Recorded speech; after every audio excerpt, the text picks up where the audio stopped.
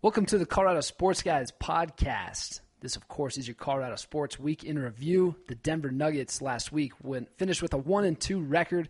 They are now 6-4 overall in fourth place in the Northwest Division. They have a 4-game homestand this week. Played that first game, lost last night to the Hornets. Games coming up January 11th versus the Nets, January 13th against the Miami Heat, January 15th against the Utah Jazz. Colorado Avalanche finished last week with a 1-1 record with wins at Chicago and a loss at St. Louis.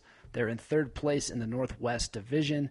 Games this week, January 10th against the Nashville Predators. January 12th, they hit the road to play in Nashville, the 14th in Dallas, and the 16th in Phoenix. Your Denver Broncos defeated the Pittsburgh Steelers 29-23 in overtime. They advanced to play the New England Patriots this Saturday, January the 14th. Ross, let's start the show.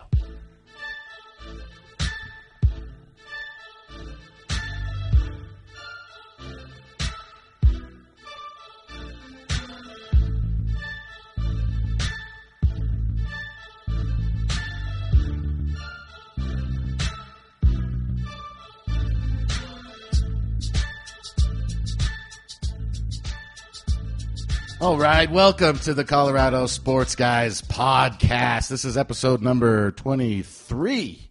We're killing it, Timmons. It's the Michael Jordan episode, right? This is the Michael Jordan episode. As always, from DenverStiffs.com, Nate Timmons is here. People of the interwebs, I hope you guys are all doing well on this Tuesday evening. My producer, my co-host, Ross Martin, how are you doing? I'm doing fantastic, and we have somebody else in the studios today, a very special treat. For us, we had teased last week we're going to have a special guest. We didn't say who it was because we didn't want to jinx it. So we got Ben Hochman from the Denver Post here, the Nuggets writer galore. What's up, Ben? So the special guest canceled and you got me? Yeah. Is that what happened? Unfortunately, that's what happened. But you're still good. Yeah, I'm happy to be here. This is awesome. No, it's great to be here. It's going to be fun. Absolutely. And I don't know. I mean, there's no reason to delay. There's no reason to talk about anything other than what the Broncos did this weekend. This is unbelievable. This was one of the most exciting moments in Denver Bronco history. I put it right up there with the Broncos winning the Super Bowl in 32. And maybe it's just because it's been so long, but that's pretty big right there. Are you serious? I am just saying it feels to me bigger. Okay. And maybe it's not as monumental as an accomplishment. Obviously it's not, but it just feels so special and so great. And Broncos advancing to play the Patriots, and the game was just the exact opposite of what we thought. Nate, how do you explain this? What happened? Well, I think with Tim Tebow having, pretty much a breakout performance, if you look at it, he's been great in the fourth quarter, so why shouldn't we expect him to be great when the pressure is the highest in the playoffs, right? I mean, it literally from the time when Decker got injured, right? And I'm sorry to say, but that was the most important thing that happened in that game, I believe. And I love Eric Decker for the most part. I think he's been kind of underachieving, and he's made a lot of drops. But when he got hurt, which is a horrible thing, but all of a sudden Tebow now is like, oh, I've got this other guy. What's his name? Demaryius Thomas? Let's throw to him. I swear, I don't know if Tebow was locked into Decker before that or what, but it's like as soon as that happened, he was looking for Demaryius and finding him, and what great catches. I wish I was in that stadium. I couldn't go. I could not find tickets, but man, I was excited. At least you got to see the final play. You want to hear my story? Yeah. So I'm at the gym. I've been working out on the treadmill, trying to look less pregnant, and it's going well. And it goes to overtime, and they're doing the coin toss, and the walk from the gym to my condo is about 2 minutes. So I'm like, you know what? I'll head back. I might miss a play. But and of course I missed a play. But it was very funny. As I was walking home, all of a sudden, multiple people came out on their balconies and just started unleashing primal screams. It was like the movie Network from the 1976 Yes. when the people just started screaming out their windows. And then I quickly hopped into McLaughlin's bar, which is right near where I live, and everyone's chanting Tebow, Tebow. It was just a surreal moment. So, but at least you got to see the play live. I did, and it was funny. I watched the game. I talk about this all the time. I don't have satellite or cable television. But you are kind of a season ticket holder. Pseudo. But I couldn't make it to the game, and we talked about that last week. The people we bought the season tickets from, of course, the conversation of what happens when they make the playoffs never came up. Oh, no. And we just kind of assumed that they would sell us. I mean, we bought 2 preseason tickets, and you'd think that at least earns us the right to buy that. But they didn't sell them to us, so I didn't get to go. And but I'm sitting here, and I watch the games with my laptop and an antenna. And so I think my feed was a little bit ahead of all the people that have satellite and cable, and my window was open. And I'm watching that game, and I'm going nuts, screaming, primal screams, sure, like you heard. If you will, yeah. Going nuts, and I'm screaming at the top of my lungs, and then I sit down, and I kind of have a head rush, and I feel kind of confused. And then all of a sudden, about 30 seconds later, I hear the entire neighborhood erupt, just in screams and chants. And so I feel like I got to see it a little bit ahead of other people on the TV, which was kind of crazy. And, oh, man, it was. Well, at my gym, man, Jamie is the guy behind the front desk. And the main TV in the gym is like 2 to 3 seconds faster than the TV on the treadmills. And it's almost become my routine to go and watch the Broncos games on the treadmill. And as you guys know, as the listeners know, almost every game has had some crazy play in the fourth quarter or overtime. And I'll be like in the zone, doing my run. And all of a sudden I'll hear like Jamie like losing it over there, screaming. And I'll like kind of like, I'm running, and I'm like falling to the side. I look up and then I look on my screen and Marion Barber runs out of bounds or something awesome happens for the Broncos. Oh, my God. Kind of ruins a moment for you a little bit. A little bit, if you will. Yeah, and I've kind of found at my gym, I worked out a few times during the games, and I found people like to applaud and clap while they're working on cardio stuff. They're like, yeah! I'm like, what? Like, okay. Like, I guess this is kind of a thing. Well, so on one of the Mondays, I was at the gym, and I had to fix my like sock, so I was like on one knee, and someone thought I was Tebowing. Somebody come up and take a picture of you and upload it immediately. Right. Yeah.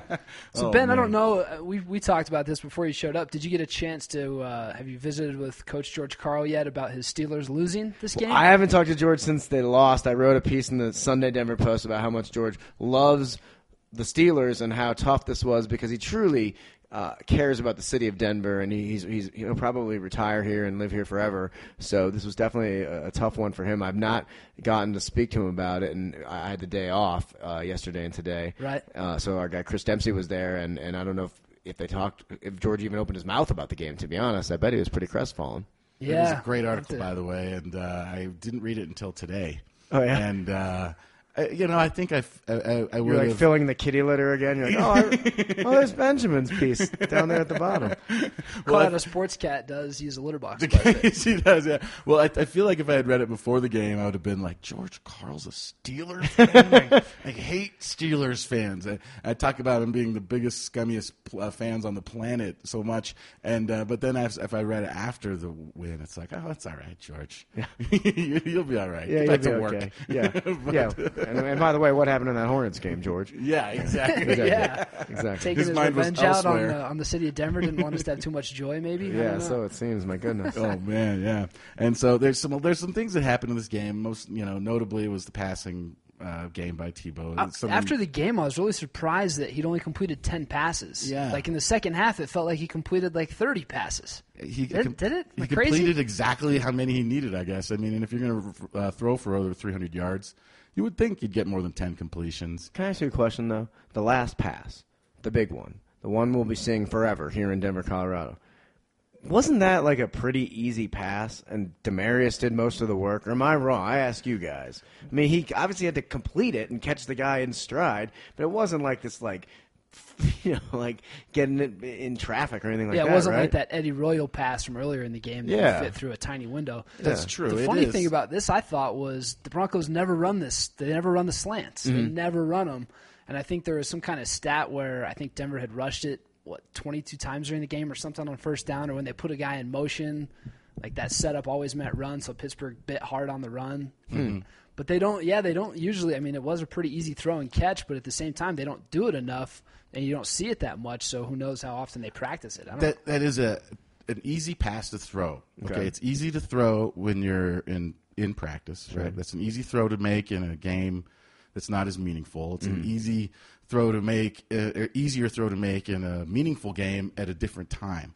But the fact that throw was made when it happened means something else. And like I don't want to take any credit away from Tebow because it was an easy pass, because just making it when he made it was the most important thing. And as in all things, timing's a very important thing. Yeah. So, so like, I don't know, was it easy? Sure. But does it matter?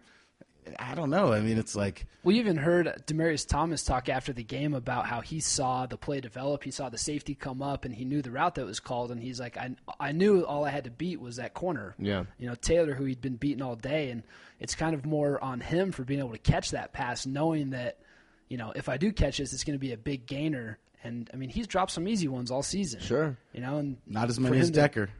Right? Yeah. Well, here's about that. The play and Thomas, I mean, we'll obviously talk more about Tebow and just kind of like the legend that's growing and what have you on a local and national scale. But I hope that the casual Denver fan can appreciate what Demaryius Thomas accomplished in that game, and notably on the last play. I mean that's the thing of legend.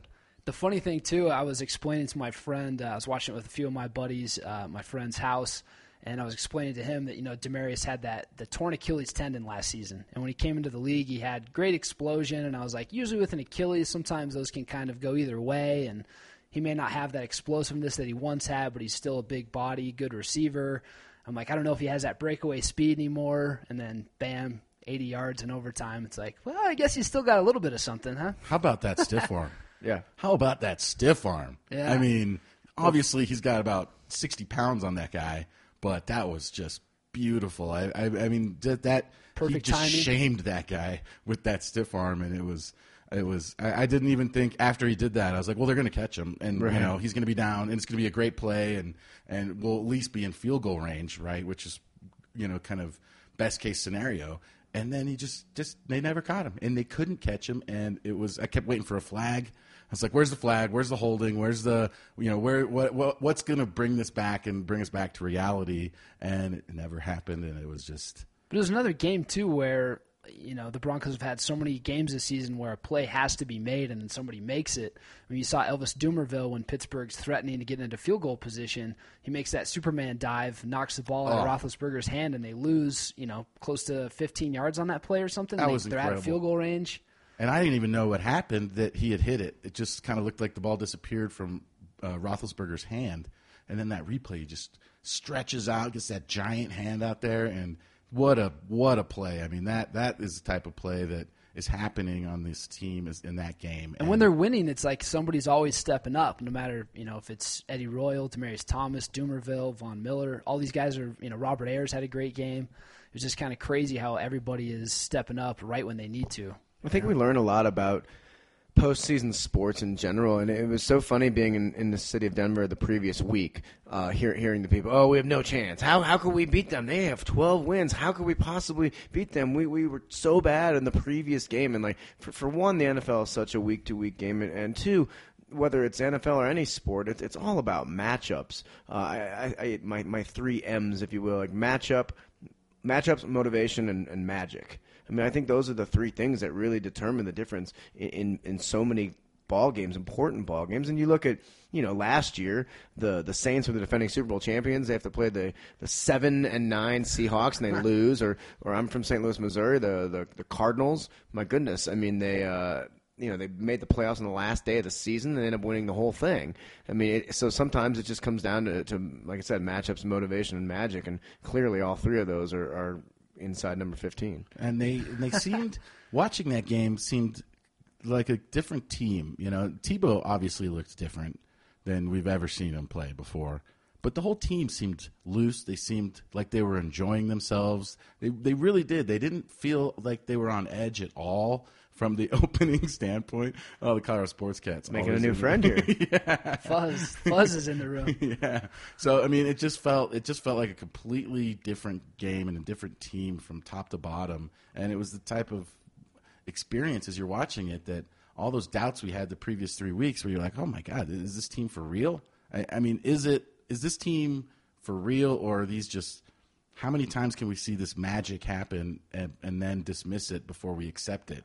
And are there what do you guys think? Do you think this team has a shot against the Patriots on Saturday? I think we saw, like, everybody wants to talk about how New England came in here and dominated Denver, but I mean, looking back on that game, I believe the Broncos were up 16-7 to start that contest, and then they had 3 straight turnovers, which really turned the entire tide of that game. It's going to be a lot more difficult, obviously, in New England on the road, hostile crowd, all that, more experienced team. That clown Josh McDaniels is back in New England now. Maybe. What about that? What about that? Them signing him. If the storylines weren't crazy enough, rematch of this game, of course, Tebow and Brady, and then now we've got this. And what about, what's that, Gronkowski's girlfriend? What's she been? What happened? I didn't even. Apparently, she's like a quasi-celebrity, and she was tweeting negative things about Tebow. Oh, really? Okay. Yeah, we'll have to Google that one. That's not the same gal. That's the adult film star that was wearing his jersy in those. No, it might be. Okay. To be honest, I'm not familiar. I don't even know what an adult film is, but I mean, it might be. But yeah, Josh McDaniels. Josh McDaniels. Yeah, exactly. ESPN was doing it. Josh McDaniels is back in the Broncos' lives.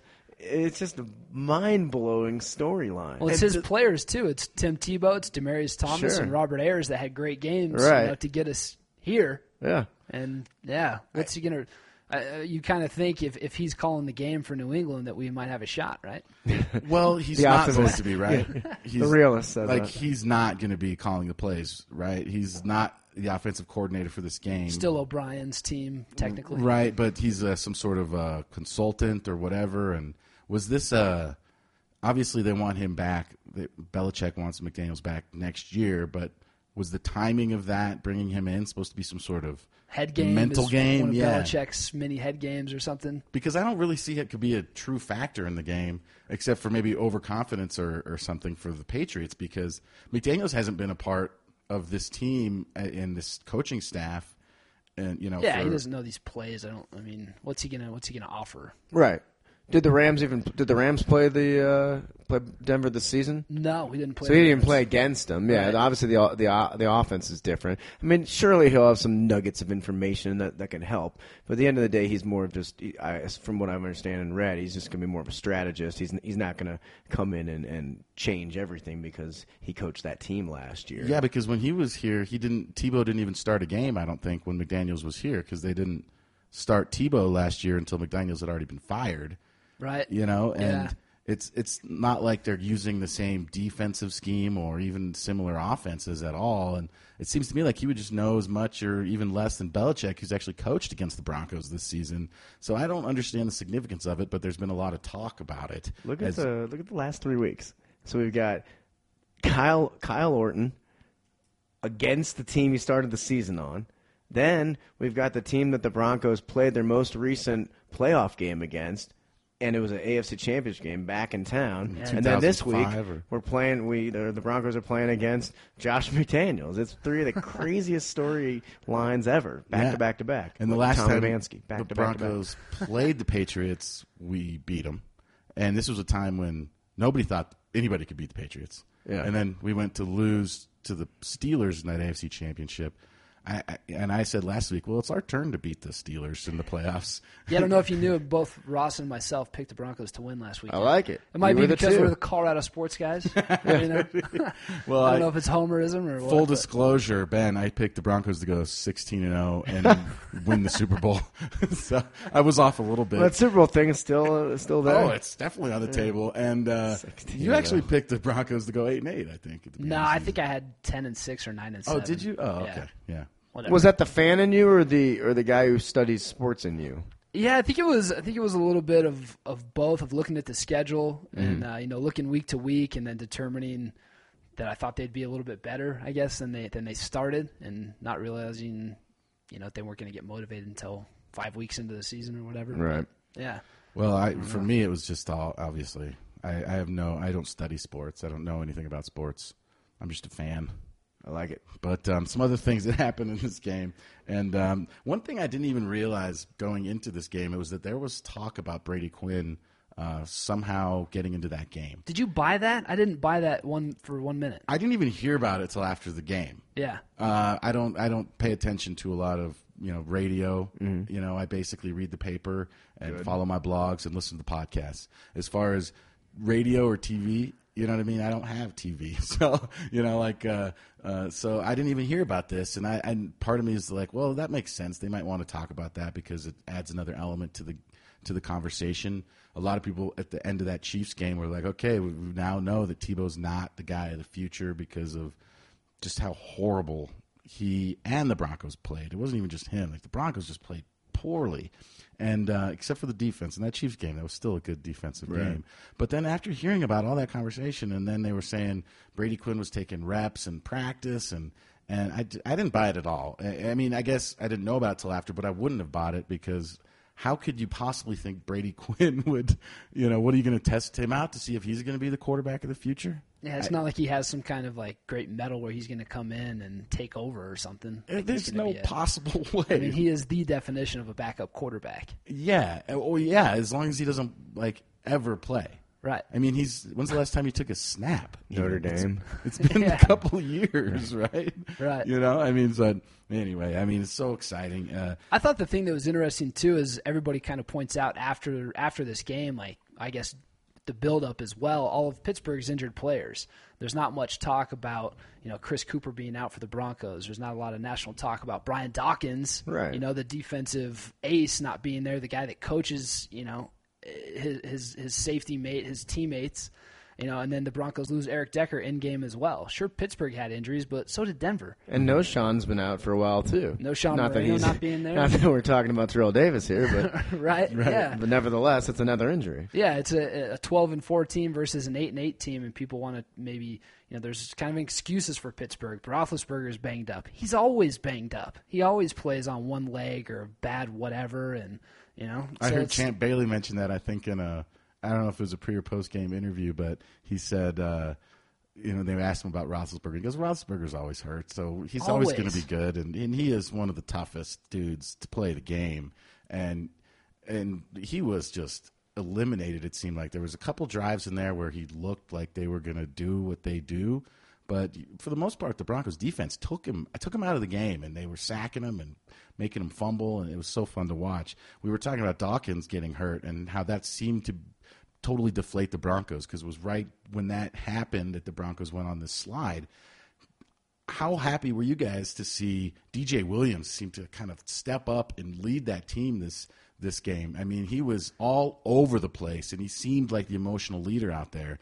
And I feel like he's a veteran. He's been on the Broncos probably longer than anybody. I mean, on the defense, yeah, he's definitely one of the veterans. Yeah, I mean, he's been here for years, and he seemed to really step up the game. Champ Bailey, how did you not catch that ball? Yeah. How did you not catch that ball? You never see Champ with bad hands either. Oh my God! Hall of Fame cornerback. He's got wide receiver hands. His first year, remember Shanahan put him out there at wide receiver for a couple plays, maybe not more than that, but anyway, great game. They stepped it up. Poor Willis McGahee, that fumble. I felt pretty bad for him because that happens. I mean, I didn't really hold it against him, but we didn't have to because. We won. I thought it was cool. I talked to Lindsey Jones, my good friend who covers the Broncos for the Denver Post, right. And she was on the field, of course, when the play happened, and she said Champ Bailey was just crying like a baby, and really? The player was holding him. I mean, there was just raw emotions out there. What a night! Yeah. What a night! I love Lindsey Jones. Love reading her stuff. She's too. good. She's good. Great. It's hard to imagine Champ Bailey crying into his big beard. Yeah. Yeah. He does kind of have a baby face until he grew that giant beard, but I'm digging it. So what else? Honestly, here, Broncos, Patriots. I don't know if you guys want to try and make a prediction here. What's going to happen? I'll let Nate. Why don't you go first here? What do you think? Man, I'm not ready for it to be over. I want to keep seeing some magic. It's going to be tough. It's going to be tough for Tebow in New England, I think. It's going to be hard to replicate that performance of completing 4 or 5 long passes, I think, but he's shown he has the ability to do it. He looks more confident. We're seeing him start to, check down, starting to move safeties around with his feet, with his pump fakes, throwing motions. New England's defense is not very good. Tom Brady sponsors Uggs boots. I want to see the Broncos win it. I don't know how they're going to do it, but I'm staying with them. I feel like the game is going to be like 78-64. After this last game, right? You want to predict Prater for 8 field goals again? Well, that's the thing is, I thought that we wouldn't get a lot of touchdowns, right? And if we did, I figured they might come on defense or even like a punt return. What happened in that game was totally unexpected. But it throws a wrench into the game planning as far as Belichick goes, because now, he has to plan for different things, and he has to plan for a more balanced attack, because the Broncos could always probably put together some runs here and there if that there's a threat to throw. I think the Broncos had 100-plus yards in like the first half of the last game against New England. I mean, this isn't a good defense, and New England fans are not very confident about that team. Yeah, the offense is killer, and Aaron Hernandez and Rob Gronkowski are going to, be difficult all day, but it's not a juggernaut like it has been. Any score prediction, Nate? I'm going to go 32-28 Broncos. Sounds like you thought about this in depth, so I like that. I'm in. Would you like to take a stab, or is this? Well, I'll tell you. The Patriots are not an insurmountable opponent. They're a beatable opponent, like you mentioned. Their defense is good, not great, and maybe even good as a stretch, to be honest. Yeah. It's Tom Brady, though, in the playoffs at home. I don't know what his record is in that scenario, but I'm sure it's pretty good. Has to be. It has to be pretty good. I like I said earlier, I think we can all agree that in the playoffs, magical things happen. In the playoffs, matchups are key. And why can't a team like them? Why can't any team? You're this far into the season. Remember the Steelers themselves were the 6th seed. I know the Broncos aren't the 6th seed, but they might as well be. Yeah. They were the 6th seed when they won the Super Bowl a few years ago, whenever that was. So, I don't want to rule it out, but I think the realist in me thinks that the ride will end against Tom Brady. Fair enough. And a lot of people said that about this last game, too. In fact, pretty much nobody said that except the Broncos. you two. Except for us, two.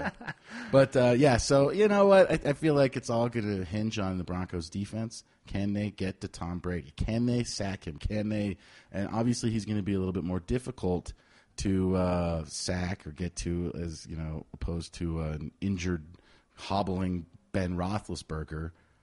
But Tom Brady's not known for being the type of guy like Ben Roethlisberger who, when he's not hurt, can really get out of that pocket, really extend plays. I think the Broncos are going to win it, and that is not just the fan in me. I swear this game is ripe, and I said this earlier in the season when we were going into that stretch against the Patriots and the Bears, and I honestly thought the Patriots were going to be less of a challenge than the Bears were, and it turned out to be opposite. Yeah. But I think the Broncos, now facing them for the second time within just a matter of weeks, I think the Broncos are going to be able to go in there. Their defense is super motivated. There's guys on this team that are some of the best at their position in arguably the history of the game when you're talking about Dawkins and Bailey, and it's not certain whether or not Dawkins is going to be playing. It doesn't look very promising. Right. But he's still on this team, and he's still a motivating factor. I think the Broncos are going to play very well on defense, limit those scoring opportunities. So I'm thinking 23-17 Broncos. All right. I think we'll see it right around there. Keep them out of the end zone. That's what you got to do. We will, and we can. And you saw the way the Broncos, as the Steelers were coming down there and threatening to take that game away, and the Broncos defense stepped up, and the Broncos defense is, with a couple exceptions, pretty healthy and also just really peaking right now. And especially they got to be so excited. They got to be. I'm excited. I can't wait. You guys got any plans for the game? You're going to go to a bar and watch it? You'll probably be on the road, right, Ben? No, I'm going to be in town. A few buddies are going to come over, and we might even drink a beer. Well, just one. I might. I'd go for a Dale's Pale Ales if you're looking for a tasty beverage. It's a favorite around these parts. I like it. Oh, fantastic. Well, I think that wraps up the Broncos. Not much else to say. You guys got anything to add before we take a break and come back into the... It sounds good to me, man. Denver once Nuggets? Again, Ross, myself, we're riding with the Broncos. Ben... He's going with reality. Well, maybe taking the Patriots. But I'm saying it could be at least a game. I'm not saying they're going to be terrible. I think they could, and they have a chance. But if you ask me who I think is going to win, I think it's going to be New England. Well, it is true that, and as a journalist, you have to separate yourself from the emotion of the event. And I don't know if you're a Denver Bronco fan per se, but I respect your objective viewpoint. And it's tough for me to be objective because Eric Decker's currently dating my ex-girlfriend. No, that's got to be wrong. I'm just kidding. I never dated Jessie. Was her name Jessie James? Is that her name? What is her name? Country singer. Jessica James, I believe. Yeah. She is not too shabby. She's good at looking. She is. Yeah, I totally. There's a lot of female Broncos fans that think the same thing about Decker himself. So I don't know. Oh, I find him very fetching. Just not that great of a wide receiver. All right. Right back after this.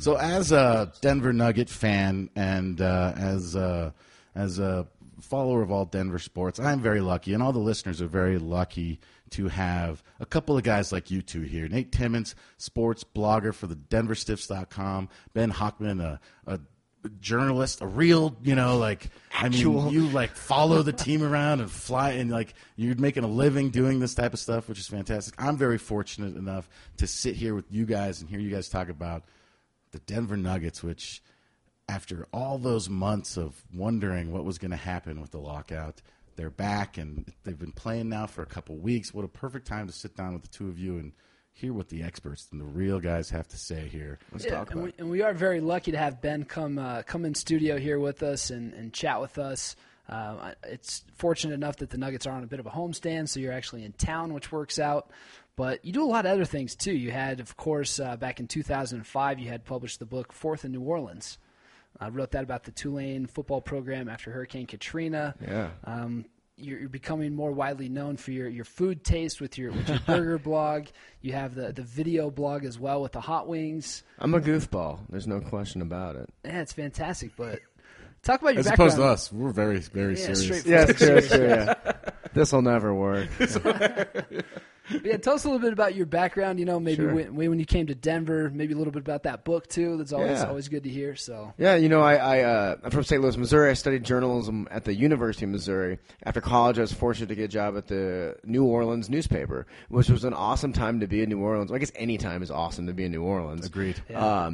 In fact, I was just there for the Nuggets at the Hornets the other day, and we were out pretty late, if I may. yeah, it sounds If I reasonable. can go doesn't on it? the record about that. Does New Orleans ever shut down? No, that's the thing. And living there, that's what always got me. It wasn't the Fridays and the Saturdays. It was like that random Wednesday where you and I go to the bar to talk about basketball, and since there's no last call, suddenly it's like 3 a.m. and we're debating who's better, Patrick Ewing or Hakeem Olajuwon. Right. Yeah. Ewing. Yeah, it's Olajuwon. He's got the rings. All right, good point. Yeah, Elijah. So I lived in New Orleans, but it was cool. What I was getting at, it was a cool time to live there. Super Bowl, BCS championship game, Final Four for men, Final Four for women, Sugar Bowl annually. It was real fun for me to be a young journalist down there. Then Hurricane Katrina happened. It was devastating, but for us journalists, it was an opportunity to tell stories, and that's what my book, Fourth in New Orleans, is about, just capturing the importance of football to that community. It was pretty cool. It was an honor for me to write that book. And then 2007 came here to Denver. Very excited to be here. I've had a lot of fun in the city. I love meeting new people. I love shaking hands, getting to know personalities. And Denver, as you guys know, is such a young, fun town to be in. And now I'm just covering the Nuggets and tweeting my butt off at Nuggets News. If you guys are on Twitter, send me a tweet. And we can DM. Yeah, and you're good on there, too. I mean, I throw questions at you from time to time, what's going on with the team or this and that, because, yourself and Chris Dempsey, great inside knowledge. Christopher. No, he switched. Is it's he Christopher Dempsey now. He switched his byline in the newspaper. Wow, I didn't see that. Yeah, it's been a big change at the Denver Post. That's like Debbie Gibson. Yeah, as she got older. Sure. She's like, now I want to be called Deborah Gibson. Right. Yeah. Definitely, but she'll always be Debbie in my heart. Oh, yes. Shake your love. Are you kidding me? Yeah, agreed. Yeah, she'll always be. I was like 7, 8 years old when that song came out, and it was like one of my first ever like crushes, or even more basic realization that you could be physically attracted to a human being. It was Debbie Gibson. It was Debbie Gibson. I'm You telling must have been you. stoked when she posed for Playboy just a few years ago, right? What's Playboy? Yeah, I'll tell you later. Okay. So you're doing the journalism thing. How did this burger blog come about? Is this just from being able to travel everywhere and you're in different cities? So why not? You know, I used to be really fat, and I love eating cheeseburgers, and I also love doing comedy.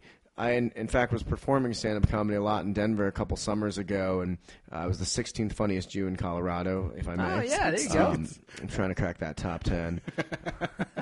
And so for me, I was like, here's an opportunity to get free hits to the Denver Post website with a blog and show a little comedic side and eat delicious cheeseburgers. I put it all together, and they gave me a website, denverpost.com/burgers. And in most of the NBA cities I go to, I do a burger blog, and it's been a lot of fun. I remember Ross has a legendary burger that he makes himself. I don't know if you Really? had a chance to review that at some point. The You Roscoe burger. The Roscoe burger? Yeah, it's fantastic. Can you tell us what's in it or Absolutely. what's on it? Yeah, lean ground beef, right? And by the way, it's not completely unheard of to take the onions and instead of putting them on top of your burger, to chop them up and put them within the meat as you make the patty. Fun. Okay. But that's what I do. I take some jalapenos, chop those up very finely in there. You got to mix it in with the egg white if you use the lean beef, because the egg white acts as a binding agent so it doesn't fall apart on your frying pan or on your grill. And then I like to put a little salt and pepper, some Worcestershire. It is How a do you tough pronounce word. Worcestershire sauce. The big W. That's what I call it. I try to pretend like I'm from Boston, call it Worcester sauce. There I you don't go. know if that's accurate or not. And Close. then the one thing I do in there that makes it kind of sets it apart from other people that make burgers, probably because it's not a big thing out here in Colorado, is Old Bay seasoning, which is more typically used on like lobster or crab or something. But you put a little of that in there, grill it up, medium rare, and it is fantastic. Listen to you. That sounds like multiple fun. people tell me it's the best burger they've ever had. Ever. It's Multiple. not just his mom Multiple. and dad either, which you have to make some for. Well, I made it for my parents. They didn't seem that impressed, actually. I made it for them this summer for the first time. They were always like, Dad's not ready to give up that title yet. yeah, exactly. He's the best cook I in the see. family, right? There it is. You know what? My dad is not the best cook in the family, but he's an excellent backcountry cook. Grew up hunting and fishing with him, and he can fry up a fish. But What's your favorite burger in Denver that you get at a restaurant or a bar? you know, it's crazy. I went to Red Robin actually today and got a burger, Red Robin's and they make good good. burgers. My friend Brian Travis got me on to Red Robin. I'd never been to it, and the way he explained it to me is like it's one of the best burgers you ever had, and no matter where you are in the country, as long as there's a suburbs, you can go and find a Red Robin. And indeed. So wait, that is what you will say though? Is the Red Robin? Well, no, I mean I had that one today, so I brought it up. But there's so many new independent burger joints that are popping up everywhere. It's kind of like the new burrito, as far as all these. Like everywhere you go now, there's a Smash Burger or an H Burger, and I don't even know if that place is still open downtown. But there's a place not too far over here called Park Burger. That's good. On South Pearl. Yeah, man. And it is fantastic. Great call. Great burger. I've never even heard of it. I guess I'll be yeah. going there at some I point. guess maybe, yeah, it's like Platt Park. Maybe they named it Park Burger. I don't know. I think it might be becoming a chain, but that may or may not be the first one that they've had or the first location. But yes, Nice, very man. good burger. Nice, comes in a bat. It's so good. I've always been I'm impartial gonna go to with Park Burger, but it's hard. Burgers are kind of always good, right? Yeah. It's hard to mess it up. I like the cherry cricket. That's my favorite too, Nate. Yeah, yeah, it's yeah. delicious. Cricket's good. I mean, no offense, because there's a lot of good burgers in the city. Let's not kid. My brother's bar is delicious. I really like City Grill. Burger King is good, but I'll tell you the jalapeno cream cheese burger at Cherry Cricket. Yeah, that's my favorite. Your namesake Nate Kreckman, a good friend of mine on ESPN Radio here in town. Yeah, great local radio guy. Yeah, he's an awesome dude. But his biggest complaint, and he makes a good point, is the bun at Cherry Cricket. What kind of bun is it? I don't Well, remember. it's just a normal bun, but it gets so soggy so fast. Whereas he adores the City Grill burger. The burger is maybe a 9 to the Cherry Cricket's 10. But the bun is like this crisp piece of bread that really enhances it. Is it like a the French bun's key. roll or like? I think it might be a French roll. See, actually. that's that can change the whole dynamic of a burger. Is if you eliminate that squishy yeah. white bread bun, and you go out and get something that maybe a burger wasn't ever intended to be on. I like it. It changes things about it. So I can dig that. Yeah. I can agree with Nate Kreckman on that one. It's all about the buns. For sure. Yeah, always. How about the Hot Wing, the video blog? Oh, How'd yes. that start about? I saw, I believe one of them. Were you guys at City Grill? We're at City for Grill, that? same place. Yeah, my buddy Lauren Gardner is a cool girl, and we were having a drink one night talking, and she likes the burger blog that I do, denverpost.com/burgers, and she's like, I want to do the same thing but like a video with chicken wings, and she asked me if I would, kind of come along, and I would kind of like be her muse, like Woody Allen's Scarlett Johansson. That's basically like what I would be, and no, it's just so it was just fun, and we go to the wing place and we just devour them. We turn into cavemen and women, and again, we're making jokes and we have a lot of fun. So I think you can type. That's called Winging It, and you can find that on our Denver Post blog or on YouTube. Just type in Winging It with an apostrophe after the end. Okay. Because I think Winging It is our rival. Yeah. Winging Don't it wanna sounds support too them. uptight. Yeah. But I know that I was out there winging it this weekend. Yeah, exactly. I know that my Denver Stiffs, my co-proprietor there, Andrew Feinstein, I told him that you were doing this, and he was like, "What?" He couldn't believe it. He's like, "Why hasn't he been to Jake's yet?" Well, we just started, but I would love to go to Jake's. I always have fun when I do go to Jake's. And he boasts about the wings there. Like, he loves them. So. He boasts about everything in life. Yes, he does. He's a boaster. He's a shameless self-promoter. Unlike burgers, wings you can really screw up. Yes, Big good time. call. You really can. And there's a lot of places doing it very poorly. It's frustrating. And wings are one of my favorite things. I've never even made it myself. I'm too intimidated by the process. But There's a little place up in City Casper. Grill's good. When I was up in Wyoming, Casper has a place that smokes them like all day. Really? And they're amazing. We went there a few times. That was delicious. That's awesome. Yeah. So where else have you guys been? Have you just done the wing set? Luciano's. We were about to post that video. We went. Good golly, what was it called? And who says good golly, by the way? We were in. It's a family-friendly show, so keep it up. That's great. We were in near DU. And we went to a place, maybe like Spanky's. Is that a place? Spanky's, yeah, right by DU. The wings there were good, but I still think that the City Grill has the best wings. They have these barbecue wings that you put the wing in your mouth, and like honestly, it feels like they're doing the Dougie in there. All right. Have you gone to the College Inn? I've heard they have good wings over there. Inn. Have I gone? I don't know. Where's the College Inn? I believe that's around the Near the DU college, area, maybe, yeah. Where I think, yeah, DU area maybe. I don't know. Or on a college road, College Boulevard somewhere. Yeah. Or owned by a guy who went to college. Or his last name's College or something. Fred College. Oh, Freddie Of College. the Castle Rock colleges. So, all right, so get more into this Nuggets stuff a little bit. So you are the Nuggets beat writer. You're with the team. A lot of people on our side, Denver Stiffs, we try to promote you guys, yourself, and Christopher Dempsey as much as possible. What's something, I guess, about your job, your day-to-day, like that you really like about being a beat writer? What's something that's... I'll tell you, man, talking to George Karl every day. I've covered a lot of coaches in my career, football, basketball, what have you, and there's been some cool ones, but there's nothing like George. I don't want to say he has no filter, but he's just so honest and intelligent with almost everything he says that I just really enjoy.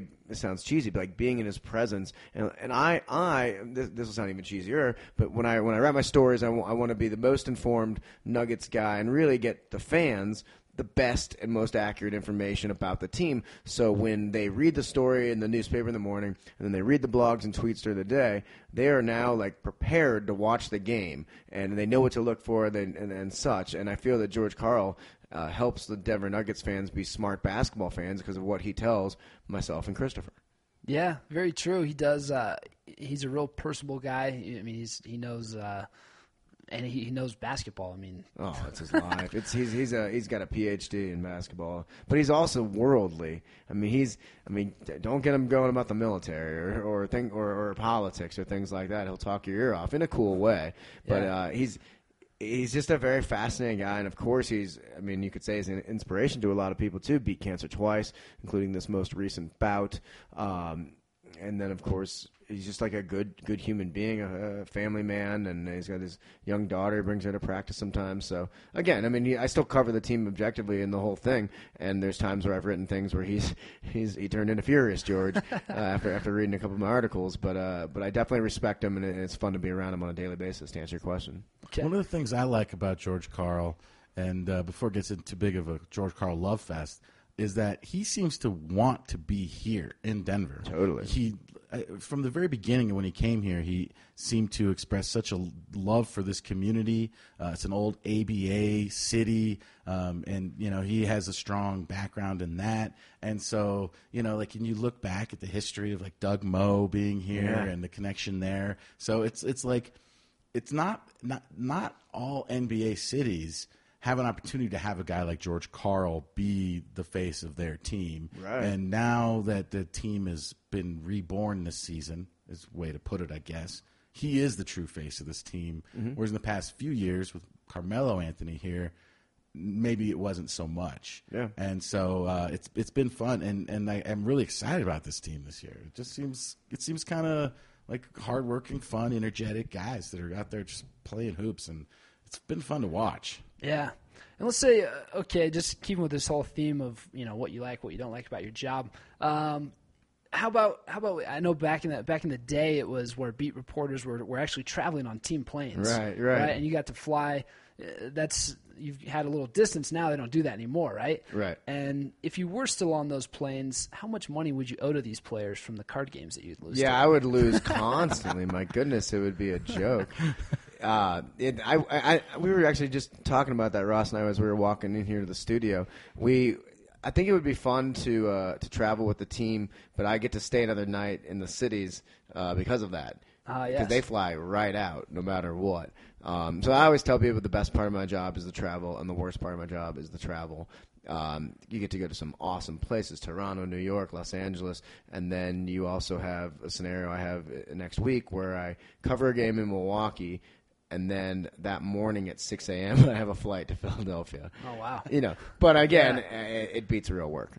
You know what I've heard recently, something I never would have expected, is that Oklahoma City, of all places, has become this like cool, smaller town, trendy, hip place to be. Is this true? I mean, I'll tell you this, and I actually lived in Oklahoma City with the New Orleans Hornets. Oh, that's right, yeah. Or with the New Orleans Hornets when they were like the Oklahoma City Hornets in 2005, 2006, 2007. Look, there's a few cool spots in Oklahoma City, and I really enjoy it. One of my favorite restaurants on the circuit is called the Mantle Wine Bar and Bistro. A great spot, trendy spot, but like for everyone, like across the street is Toby Keith's. Okay, I mean, and I love Toby, and I love. We got one of those here, right? Yeah, I mean, and I'm a very versatile guy in regards to my music, and I love hip hop, but I also love country. And I respect Toby, his music. But I mean, if you're the way you described Oklahoma City, you made it sound like we're talking about like a cool area of New York City. Right. Which I would say only maybe a restaurant or two. Or okay, so maybe there's a block or two. Okay. Yeah. It's no Austin. It's no Austin. Okay, cool. Is there anything out there that perhaps with your job with the early travel, like you explained, the Milwaukee and Philadelphia early flight, is there some stuff that maybe that not necessarily that you don't like, but some difficult things with your job where you find it to be kind of hard or difficult? Or Sure. I mean, the travel can wear on you, and I mean, you go to that airport. This should be a sitcom, just like people getting from like point A to point B and all the things you go through at the airport. My favorite was I had, I was trying to be stylish, and I'd gotten this new like hair mousse type thing to like make my hair spiky, and I'm going through the line, and all of a sudden, they're like, "Sir, you need to come over here." I'm like, "What?" And they go, "This is 3.4." I'm like, "What do you mean?" Like, apparently, like 3.4 ounces or whatever. However they do it. And I go, "Okay." And they go, "Well, the maximum is 3.3." So I go, "Sir," and I open the thing. I go, "Half of it is gone. Clearly, there's more than an ounce gone in this." And it was like I overpaid for the hair mousse, and so it was very expensive. And the guy was not playing along. I'm like, and it's not playing along. It's just logic. It's obvious. But because the container itself was 3.4. They had to throw away this expensive hair mousse. There's Maybe that's what I get $18. for wearing the hair mousse to begin with. The product. Was that the last time you wore that product? Did you go buy a new one? I've grown my hair out ever since the airport debacle of 2009. Silent protest. Speaking of hair or facial hair, our readers on Denver Stiffs have pointed out that back in the 80s with Knight Rider and with Star Trek, you had David Hasselhoff's the evil side of him came out, or whoever the evil character was had a goatee, right? Yeah. The evil Spock, I believe, also sported a goatee. Yeah. And this year we're seeing George Karl with the goatee, and some people have started calling him Evil George Karl. That's funny. I don't know exactly why, but he has this huge task of balancing minutes for all these players. That's kind of been something that a lot of our fans, a lot of people that read Denver Stiffs, and you can probably see it in the Broncos or the Denver Post comment section as well. Of why isn't Kenneth Faried playing? Sure. And why isn't Corey Brewer playing? Like, how do you see this team with all of these players being able to? Would you envy George's job of having to divvy up all these minutes? Right. Well, right before I get into the minute situation, I'll tell you about his goatee. Yeah. He's on my list, my naughty list, if you will.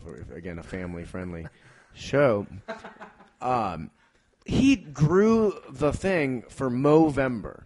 Right. Now I know, and George, of course, has raised a lot of money and awareness for cancer research. One of the giants of that charitable endeavor. So I commend that. But for Movember, you're supposed to grow a mustache, and because the mustache looks ridiculous. I myself have a mustache. You can see it on my @NuggetsNews Twitter avatar, a picture of me with that. I mean, there's something to be said about the goofy ridiculousness of a mustache. Well, what does George do? He grows a stylish goatee that includes a mustache within. I've told him to his face that he cheated in Movember. I don't think that's fair. It is cheating. Yeah, but I'll let it slide because of all he's done for cancer research and such. That is true, because I was coming over here during our podcast in November, and Ross was partaking in this. Oh, nice! And it was literally hard to walk through the door here each week. It got creepier and weirder. Sure. And I was like, I don't know. I was just making sure that everything was on the up and up before I came in. Yeah. Well, here's the deal. I have a problem,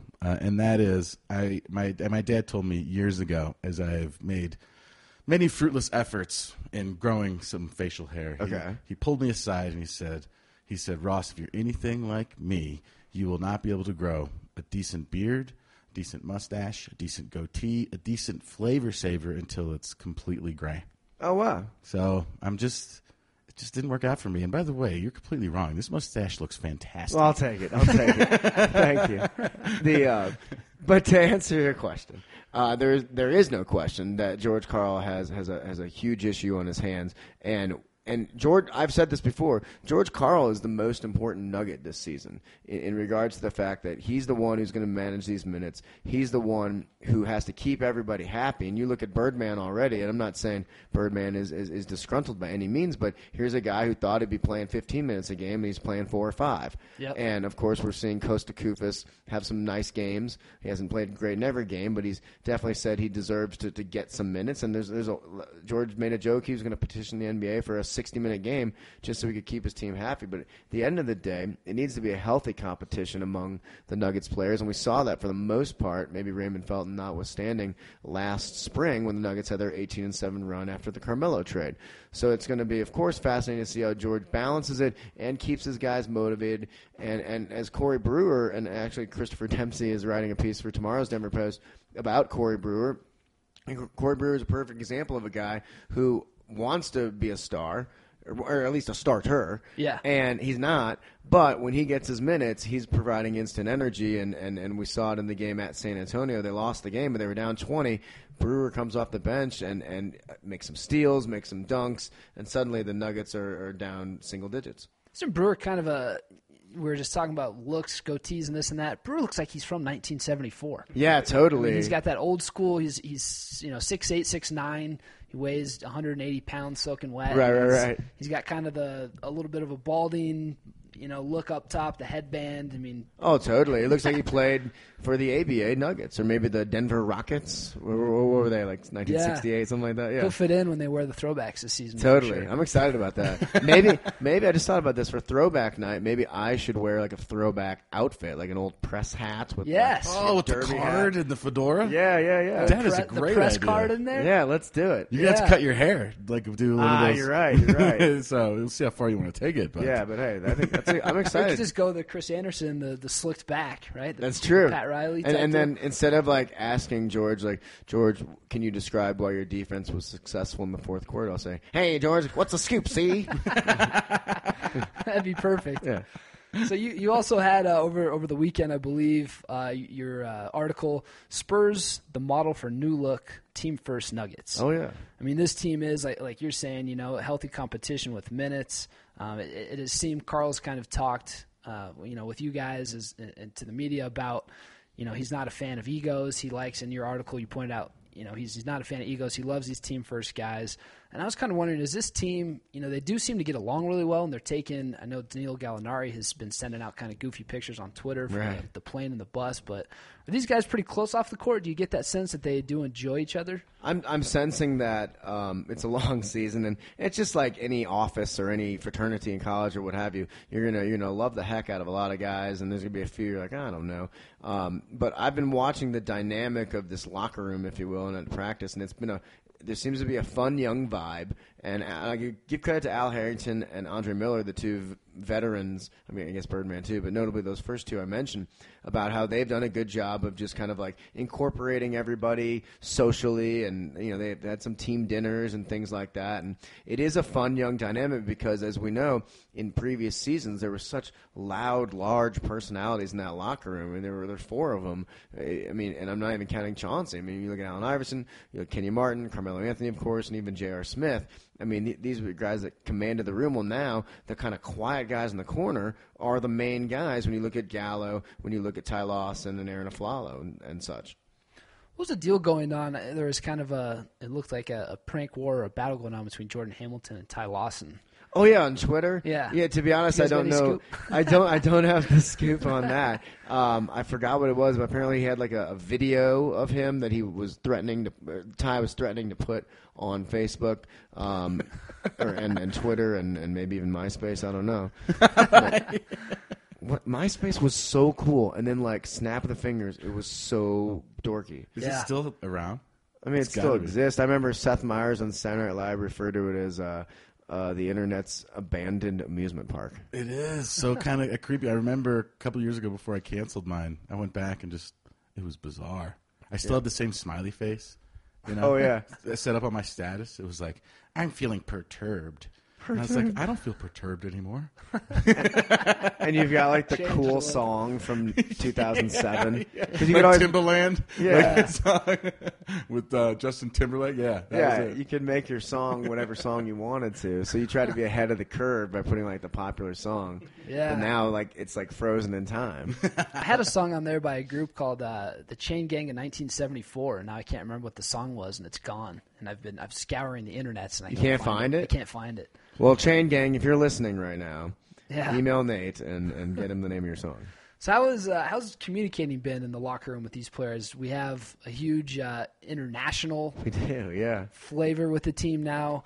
I know last season when Timothy Mozgov came over, he seemed to, when they tried to interview him right when they were on the sidelines from the Knicks, he was, he struggled a bit. I mean, has communicating improved? Yeah. Yeah, Timofey is actually, his English has gotten better. There's no question about it. It was fun. My buddy Yevgeny is from Russia. So when I did a big Mozgov feature this December, I brought in Yevgeny to the Nuggets practice facility, and I just gave Yevgeny my questions, and he asked him to Mozgov, and they did the interview. Oh, that's awesome. In Russian, and it led to some good quotes and such for our story in the Denver Post. Yeah, I mean, I think the Nuggets have the most international players except for Toronto right now, and I mean, you just where go Masai Ujiri came from. Exactly, and then if you count Masai Ujiri, of course, he's an international guy, and then so it's fun. There's no question about it. But of course, some of these guys, I won't necessarily name names, are not the most here I'm trying to talk about being expressive, and I can't even express my own sentence. But they'll say like, "Oh, it was a tough game. We played hard." And you're like, "Come on, give me some good juice, some good quotes." Right. So that's kind of frustrating. But everyone seems to be pretty friendly and nice for the most part. Did they have a translator at all for Mozgov? Did anybody else even need one, or did they have anybody for him? Or no, I mean, because you brought in your friend to help with the interview. Yeah, I mean, to be fair, old Tina Fey Mozgov doesn't do that many interviews. Yeah. But if he ends up becoming like a star player and he's going to have to talk more, they might consider that for sure. But right now, I think I'm like the only one that interviewed him this year. Did you perk up when he said Tina Fey Mozgov? Well, I've been constantly wondering about how to pronounce his name. And, I've heard Timothy, but now Timofey. Right. And Timofey. Coach Karl calls him Timo. Oh. Which is interesting. But the one I think that's catching on the most around the locker room is Drago from Rocky 4. I must break you. Oh, man. I like it. Jinx. That's fantastic. And we've heard that there's kind of been the self-promotion name from Kenneth Freed of Manimal. Sure. He's been selling the T-shirts all summer via Twitter and whatnot. And then we kind of hear from, I believe, Scott Hastings and Chris Marlowe that the team has coined him Bounce. Yeah. What's going to win out there? Wow, that's a good question. I think Manimal will. I mean, Bounce will probably be his nickname among the teammates, or DNPCD. Oh, yeah, there you go. Yeah, a little inside basketball joke. I wish you'd play more. Yeah, I think a lot of fans do. I actually did a blog the other day. I specifically asked George Karl, I'm like, explain to the fans why this highlight reel guy isn't playing more, and he said it was as simple as you got to earn your minutes, and sure, he can make these awesome dunks, but let's be realistic. Does he know the system as well? Does he know the tendencies as well? Is he improving as an overall NBA player? The question, I mean, yeah, but not as much as in a normal season because they're not practicing as much. And then the aforementioned Costa Koufis is playing pretty well. There's another guy taking low post minutes, so yeah, it's frustrating for the fans who like the dunks, but. I mean, look, J.R. Smith was a heck of a dunker too, but he made George Karl's goatee go gray because of all the bad things he did. Well, we see that game, last night against New Orleans. You had the night off, but I'm sure maybe you I tuned in a little bit. But you see that game, I mean, New Orleans, jumps out to nearly a 20-point lead. The team seems very flat. It just seemed like the perfect time to put Freed in the game to see if either him or Corey Brewer, who did play a little bit, would, provide some sort of different energy or something. And you had that great Spurs article about how the Nuggets are maybe modeling themselves after the Spurs. Yeah. And of course, George, he likes Greg Popovich, thinks he's a great coach, and Popovich has never seemed to have a problem playing these young guys. I mean, Gary Neal had a great season last year as a rookie, an older rookie, but Popovich seems to trust these younger guys, and it doesn't seem that George ever really does. Yeah, I mean, that's a good point. I think unless you go to North Carolina, right. Unless you're the fastest human being besides Usain Bolt, then maybe you'll play a lot of point guard for the Nuggets. Yeah. No, but I mean, when you look at the Fareed situation. Clearly, George wants to win the game. Right. And, I mean, it's as simple as that. And, like, he's got a smart staff, and they've spent a lot of time working with Fareed. And, just to make an excuse for them, they feel that, yeah, they might get a dunk or two out of Fareed, but those are basically plays created by the point guard or the guard penetrating and getting him the ball for the dunk. So what I'm rambling about is how can Wilfred hurt you? On the defensive end, will he hurt you in different ways? Yeah. And of course, the coaching staff is by not playing him is saying we're afraid to put him out there in certain situations at this point in his young career. Is there some guys with the team, some coaches? I noticed the other night when Mozgov had been passed the ball in the post, like you kind of see on the sidelines that Melvin Hunt kind of was starting to get excited, and then when Mozgov turned and made a shot, like Melvin was the first guy off the bench, really, rooting him on. Is there kind of some relationships within the team right there, like with the specific coaches working with guys that are, maybe more excited about his progress or watching his progress more closely? Totally. I mean, the Nuggets have and I talk to people around the league, and they speak so highly of the Nuggets' assistant coaches. And George Karl, one of the things he hangs his hat on is not just player development, but coach development.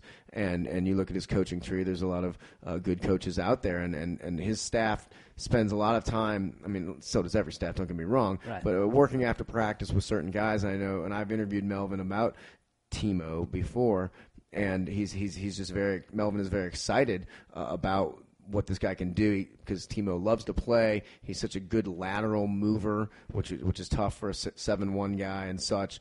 So then, of course, when you spend an extra hour with a guy after practice every day, and then he's suddenly doing it in an NBA game, it'll definitely get your juices flowing. Yeah. And how's Harrington been this year with his, he seemed, people were saying he's out of shape, and then you come to maybe think that the plantar fasciitis played more of a role. Right. Is he rejuvenated this season? Perfect word. Everywhere? That's the perfect word. Al Harrington's been rejuvenated this year, and I don't know where his points per game will finish. I mean, he's had some great games, and then last night I think he had 2 points or something like that. But he's rejuvenated. He now realizes that, like we said earlier, with big personalities gone, he is now one of those veteran leaders in the locker room. I think he's embracing that. I think he of course, like any player, would want to play 48 minutes and such. Yeah. In anything in life, whatever your profession is, you want to do it as much as possible at the highest level. So it's frustrating, of course, for all these guys to not play, but Al Harrington has really embraced his minutes. There's no question about it. And he seems rejuvenated, seems to be excited, more confident, and even making some defensive plays, and that was the knock on him last year. And basically, I kind of sense the tone, the tenor of the Nuggets fans through my Twitter feed, at Nuggets News, if I didn't mention that. And last year, I mean, I could say a word that sounded like Harrington, and right. people would go nuts. Like I don't know what it would be, but blaring. Yeah. That one's good. Yeah, and I went to high school with Ann Harrington. If I made something about Ann Harrington, it's sort of she better not be related to Al. And by the way, he shoots too much. Right. So definitely, what I'm getting at is the fans. I could sense where they're coming from with Al last year. Well, this year there's not as much of that, and obviously for good reason. He's playing good basketball. Yeah, fans are loving him this season. Yeah, it's fun. But so, do you see with this team? Do you buy into this whole? You need a superstar to win. Do you see this team having 2 or 3 guys that maybe are going to fill in that role as the season wears on, as this crazy 66-game season wears on? Well, there's not going to be a superstar this year on the Nuggets, no matter how well anybody plays. It's just not the way the team is built. It's not the way. It's not how the roster is. I mean, you look at the names. But what George Karl has said, and I'll buy into this, he says the way the Nuggets will be good this year is if 2 of their top 4 players have a breakout year. And we look at Aflalo, Ty Lawson, Nene, and Danilo Gallinari as the top 4. If 2 of them can have a breakout year, he thinks that they're going to go far. Ty Lawson is. And then Gallo's had some good games, and so I think if those 2 guys can keep us in, I mean, Ty Lawson could very well be an all-star this year, which is pretty exciting. Yeah. Right now he's averaging 16 and 6, so that ain't bad, especially in the West where there's not that many great guards on good teams. So it's something to debate about. So again, you asked me if they can win without a superstar. I'm so on the fence. Listening to George every day trying to brainwash me by saying that they don't need a superstar, it gets you thinking, and he breaks it all down. But Carmelo did a lot of things bad, but he did a lot of things great too. And you think about the way he could take over a game in the fourth quarter, for better or worse, he was a game changer. Sometimes it was worse, but a lot of times it was better. And George tries to convince every media member that asks him that we don't need that guy in the fourth quarter as long as we're doing it on the other end. If we're getting stops and ascending as a defensive team, we don't need air quotes superstar or an actual superstar or whatever to try to take over the game on the other end. So that's what he says. So who gets that call at the end of a game when you need a bucket? Who gets the call on this team? He doesn't know. I asked George Karl that very question the other day. It's going to be a feel thing. If one guy's – it's in matchups. Coming back to matchups, we were talking about that in the Broncos segment, who's defending and such. But, I mean, he's got a list in his head, and it's probably not going to be Mozgov. But other than that, I mean, right. There's a lot of guys. I mean, heck, even last year Aaron Aflalo had a big one, and Melo was still on the team, a game-winning shot. Of course, he loves Gallinari, Ty Lawson. Both those guys can get to the rim pretty fast. So I don't know if it's going to be Nene, but so and this is kind of a fun little line. Like the good thing is they don't need a go-to guy because they have 5 of them. The bad thing is they've got 5 of them, but are any of them the ones you want to have the ball in their hand? It certainly helps out in those situations, is making it more difficult for the other team to defend that. True. And depending on how much time you have, there's different things you could do. Pick and roll, nene, or if it's a lat, just like 3 seconds left, you need to get it in there. Ty Lawson's certainly a good option from 3-point land if you need that.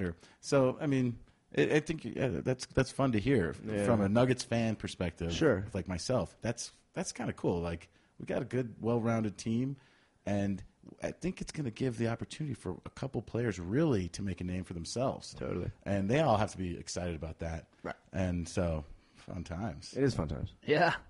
At least we're Nuggets watching basketball. Well, but more fun times than the first week of training camp when it was quite possible that both Aflalo and Nene would not come back to Denver. Yeah. And then you're wondering, so how bad will the Nuggets be? You're saying, well, and then you're talking about the draft. Well, it's a pretty good draft, though. Maybe they can get a good player out of the draft. Yeah. Well, now we're talking about can they make the top 4 in the Western Conference? So it's crazy how something like two players can change the dynamic of all that. Yeah, it definitely went from being, like you said, are they going to be in the draft to is this a team that's going to be able to get out of the first round? Yeah.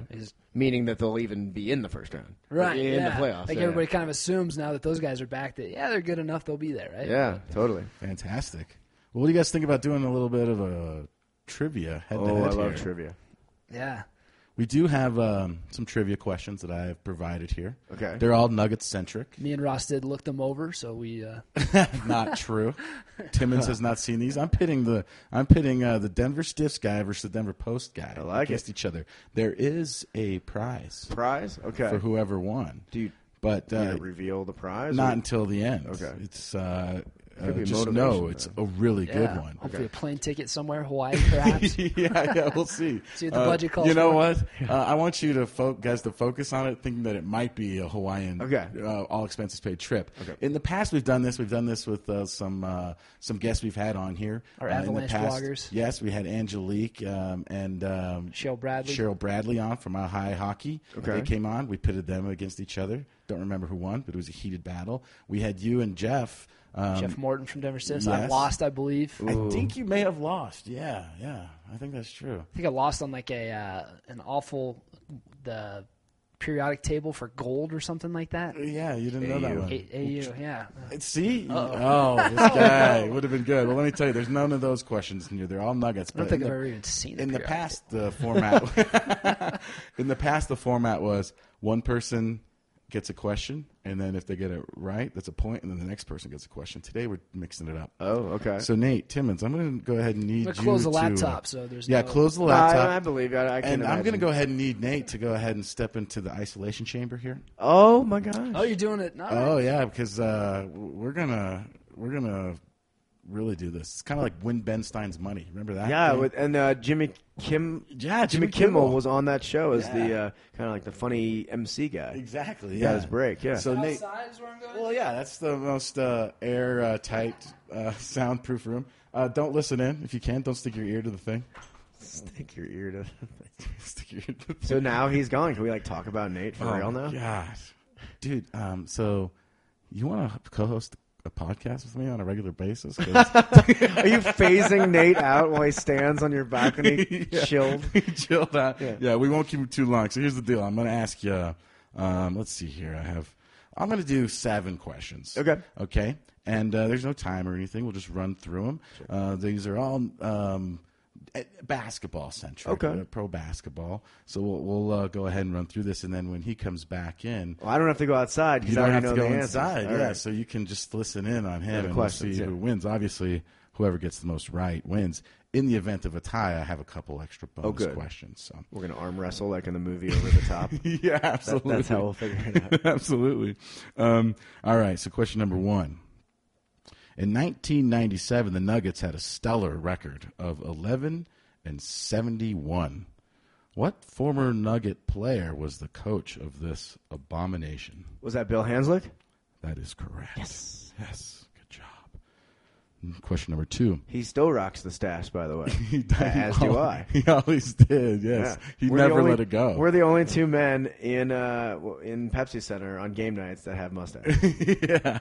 I love Hanslick, by the way. He's cool, dude. He's one of the, he's great. All right, question number 2. What is the Portuguese word for baby? Is it Nene? It is. Okay.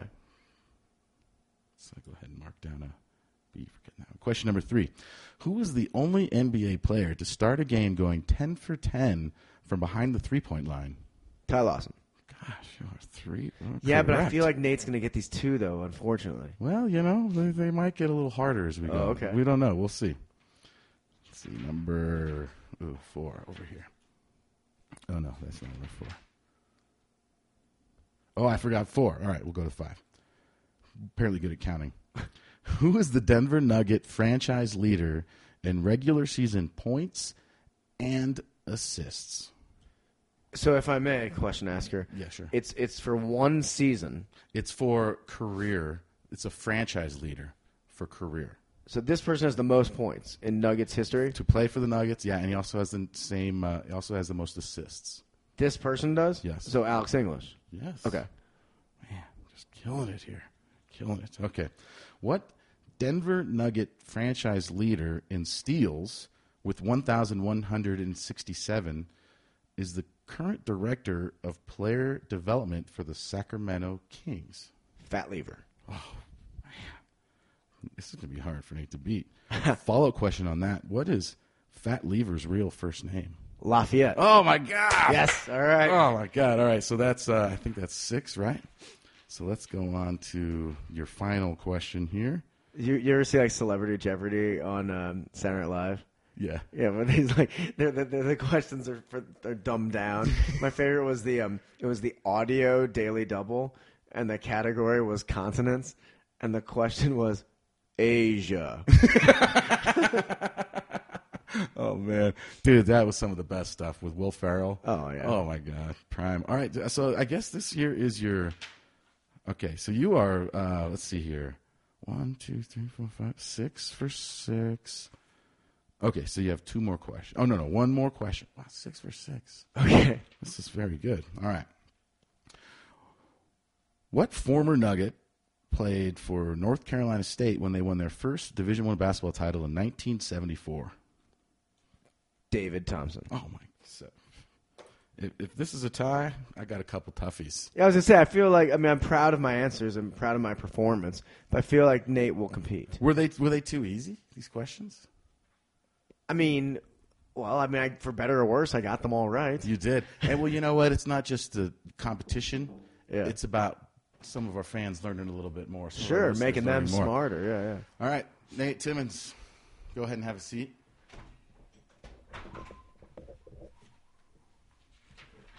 How was it out there? Was it chilly?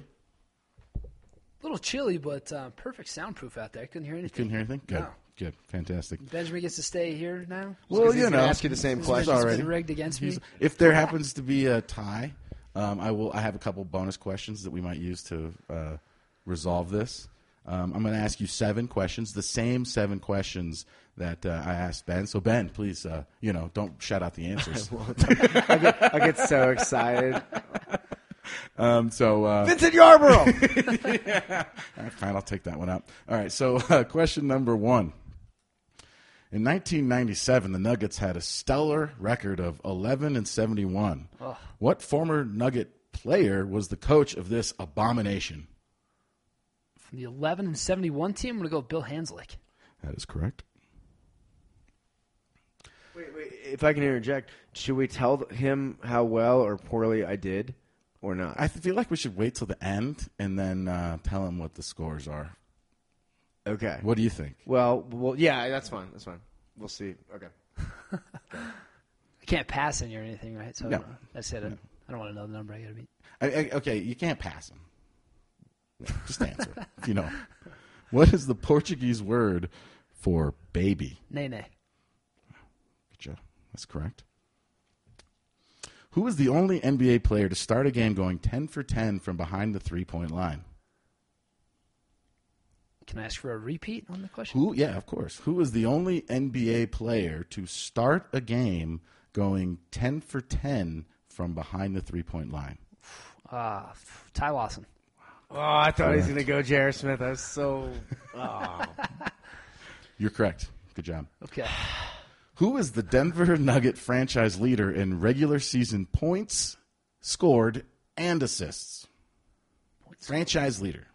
He leads in both categories? He is the Denver Nugget franchise leader in regular season points scored and assists. Okay, go Alex English. Oh, wow.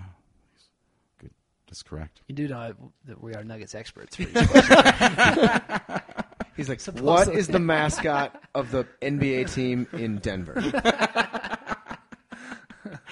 What Denver Nugget franchise leader in steals is with 1,167 is the current director of player development for the Sacramento Kings?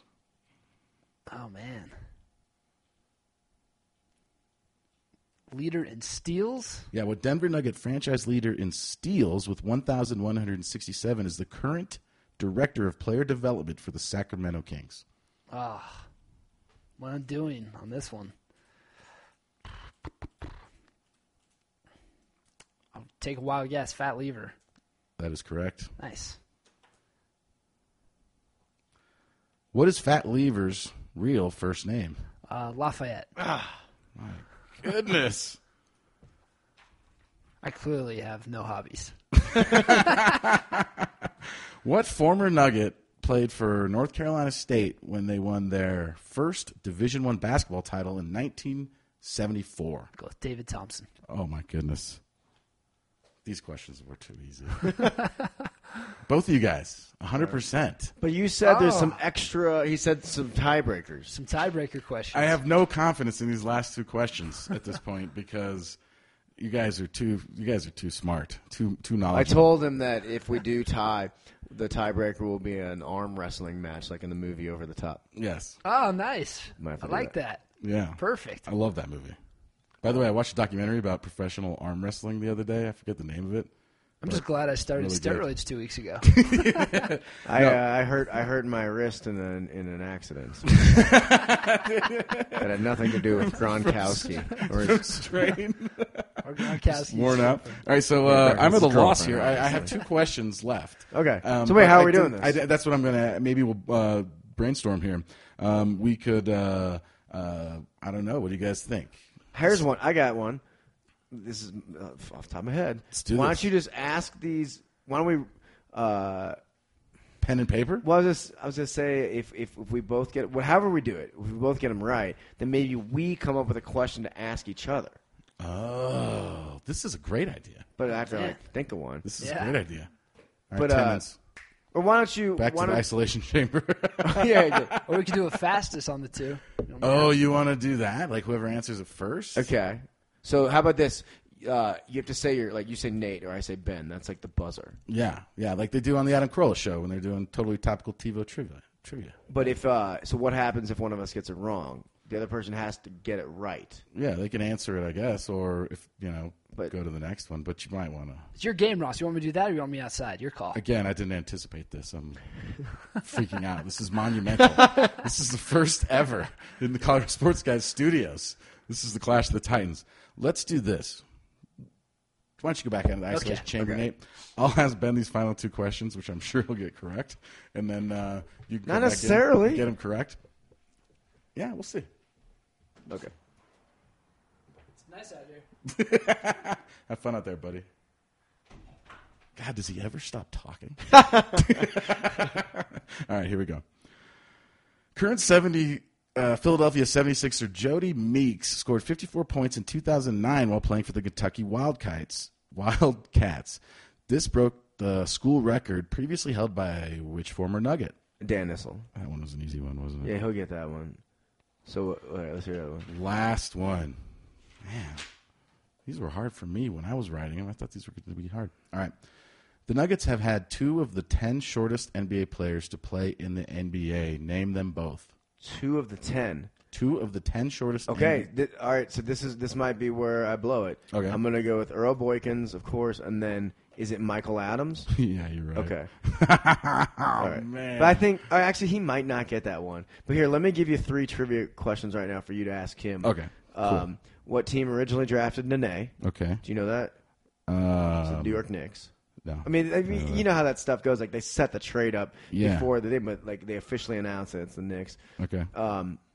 Do you think he'll know what was Mahmoud Abdul's real name? I was going to put that one on there, but I Yeah. thought it was too easy, Yeah, honestly. But I would assume he knows that. Yeah. Okay. what you could do. Oh, now I'm blanking myself. Well, Abdul Arif was the third pick in the draft in that year. Maybe you could do what draft pick was Abdul Arif? I have no idea. I'm pretty sure it's 3. 3. Mahmoud. You know where he plays now? Like in Japan? Oh, I don't know if he's still playing. He's like 73 years He old. played last year in Japan. Last year? Yeah. Did he? Yeah. I think you just told me a story. Yeah, I don't know if he's playing this year. Yeah. But, all right, let's see if he gets these 2 right. Okay, let's do it. Let's bring him back from the isolation chamber. Nate Timmons, please have a seat. I'm back. I'm ready. Man, I should have brought out more periodic table of elements questions. You got any more brain busters? Buzz. What's that from? It's from Billy Madison. Yeah, that's it. That's right. All right. Current 76er Jody Meeks scored 54 points in 2009 while playing for the Kentucky Wildcats. And by the way, that was in a single game, not throughout the whole season. Okay. This broke the school record previously held by which former Nugget? Oh, which former Nugget for Kentucky? Man, Ron Mercer. That is incorrect. All right. No. We have a winner. No. We have a am winner. That's actually not a bad guess, though, the Mercer. It was Dan The Issel. correct answer Oh, was how did I think Dan Dan Issel? Issel. So let's see if he would know the other question. Okay, let's ask the other one. The horse, of course, is my undoing. That's right. Have another beer. Wait, let's not go there. All right. The Nuggets have had 2 of the 10 shortest players to play in the NBA. Man. Name them both. Earl Boykins. 2 of them, and Michael Adams. Nice. Well, Yeah. well Got them both right. All But right. unfortunately, Nate Timmons, by a score of 9-8, this was the closest matchup we've ever How did I had. not think Nice. Dan Issel? He played for the Kentucky Colonials. Yeah. This is very ironic. What do By you the got? way, the prize that you are winning. Okay. You have won a DVD Oh. of 2 movies. This is the action double feature. Okay. This is the movie starring Sylvester Stallone and Wesley Snipes called Demolition Man. Yes! As well as the movie starring Sylvester Stallone, Over the Top. What? Yes! How did you possibly? My favorite How did you movie. just drop that reference? TBS 5 minutes original. before you win this magnificent contest. Whoa. That is insane. Can you Over- take over a the- picture of me and put it on We'll get a picture for sure. We'll put it up on the blog. Over the Top, one of the greatest movies ever made. Yes. Cool gift. Thank you. So Thank you, Dan Issel. Thank you, Ron Mercer. Oh, he's giving back. Well, I have to say, this has been one of the funnest shows we've ever done. Make sure, Ben, real quick, before we get out of here, Sure. What's your Twitter? It's at Nuggets News. At Nuggets News. Nuggets News. All one word. Nuggets News. Right? Nuggets News. And Find his book, Fourth in New Orleans, on Amazon. Yeah, yeah. Everywhere. And, I had to switch my Twitter. It used to be at BigDog69, but then I became the Nuggets writer, so now it's at Nuggets News. fantastic. Catch Ben at the Comedy Works this weekend. Da-da-da-da. Where he is now the 15th funniest Yeah, Jew take in that, Saul Colorado. Goldstein. You hack. And, of course, check out his articles in the Denver Post. Doing a fantastic job there. And where else? You on Facebook or anything like that Oh, you want to sure, talk about? yeah. Well, and then, of course, MySpace and Friendster. MySpace and Friendster, yes. Perfect. He's all on that. Find him there. And Ben, thank you so much for coming on. It's been fun. Thanks for having me. This is a great one. This is our best one, I think. What do you think? 23? Yeah, they're always getting better, right? I remember number 14 was good, though. in my 14 opinion. was it was a classic. Oh, It 14 was an was instant great. classic. 14 was great, yeah. You're right. Thanks for bringing that They'll up. play I that forgot. as much as the Demaryius Thomas overtime touchdown. Yeah. I'm sure. Yeah, absolutely. So, all right, so let's get out of here. Timmons, what are we going to dedicate this episode to, man? This number 23. We're not dedicating it to Michael Jordan. I know that much. Okay. LeBron do you James think? wears 23. No, Okay, come on. okay. It doesn't have to be a number of a guy. Who should we? Last week we dedicated it We to had the good entire vibes to the Broncos entire teams. Broncos team. Should we go back to back? Yeah, we got to Back send to them those back. good vibes, Denver man. Broncos. Go out there and beat the Patriots. This city needs it. You need it. We all need it. It's time for us to beat this evil empire out there with Bill Belichick. And I can't wait, and I think it's going to happen. So thank you, Ben, Nate Timmons, Sylvester Stallone. Sylvester Stallone. Sylvester Stallone for your great filmmaking. Everybody out there on the interwebs, we will see you guys next week.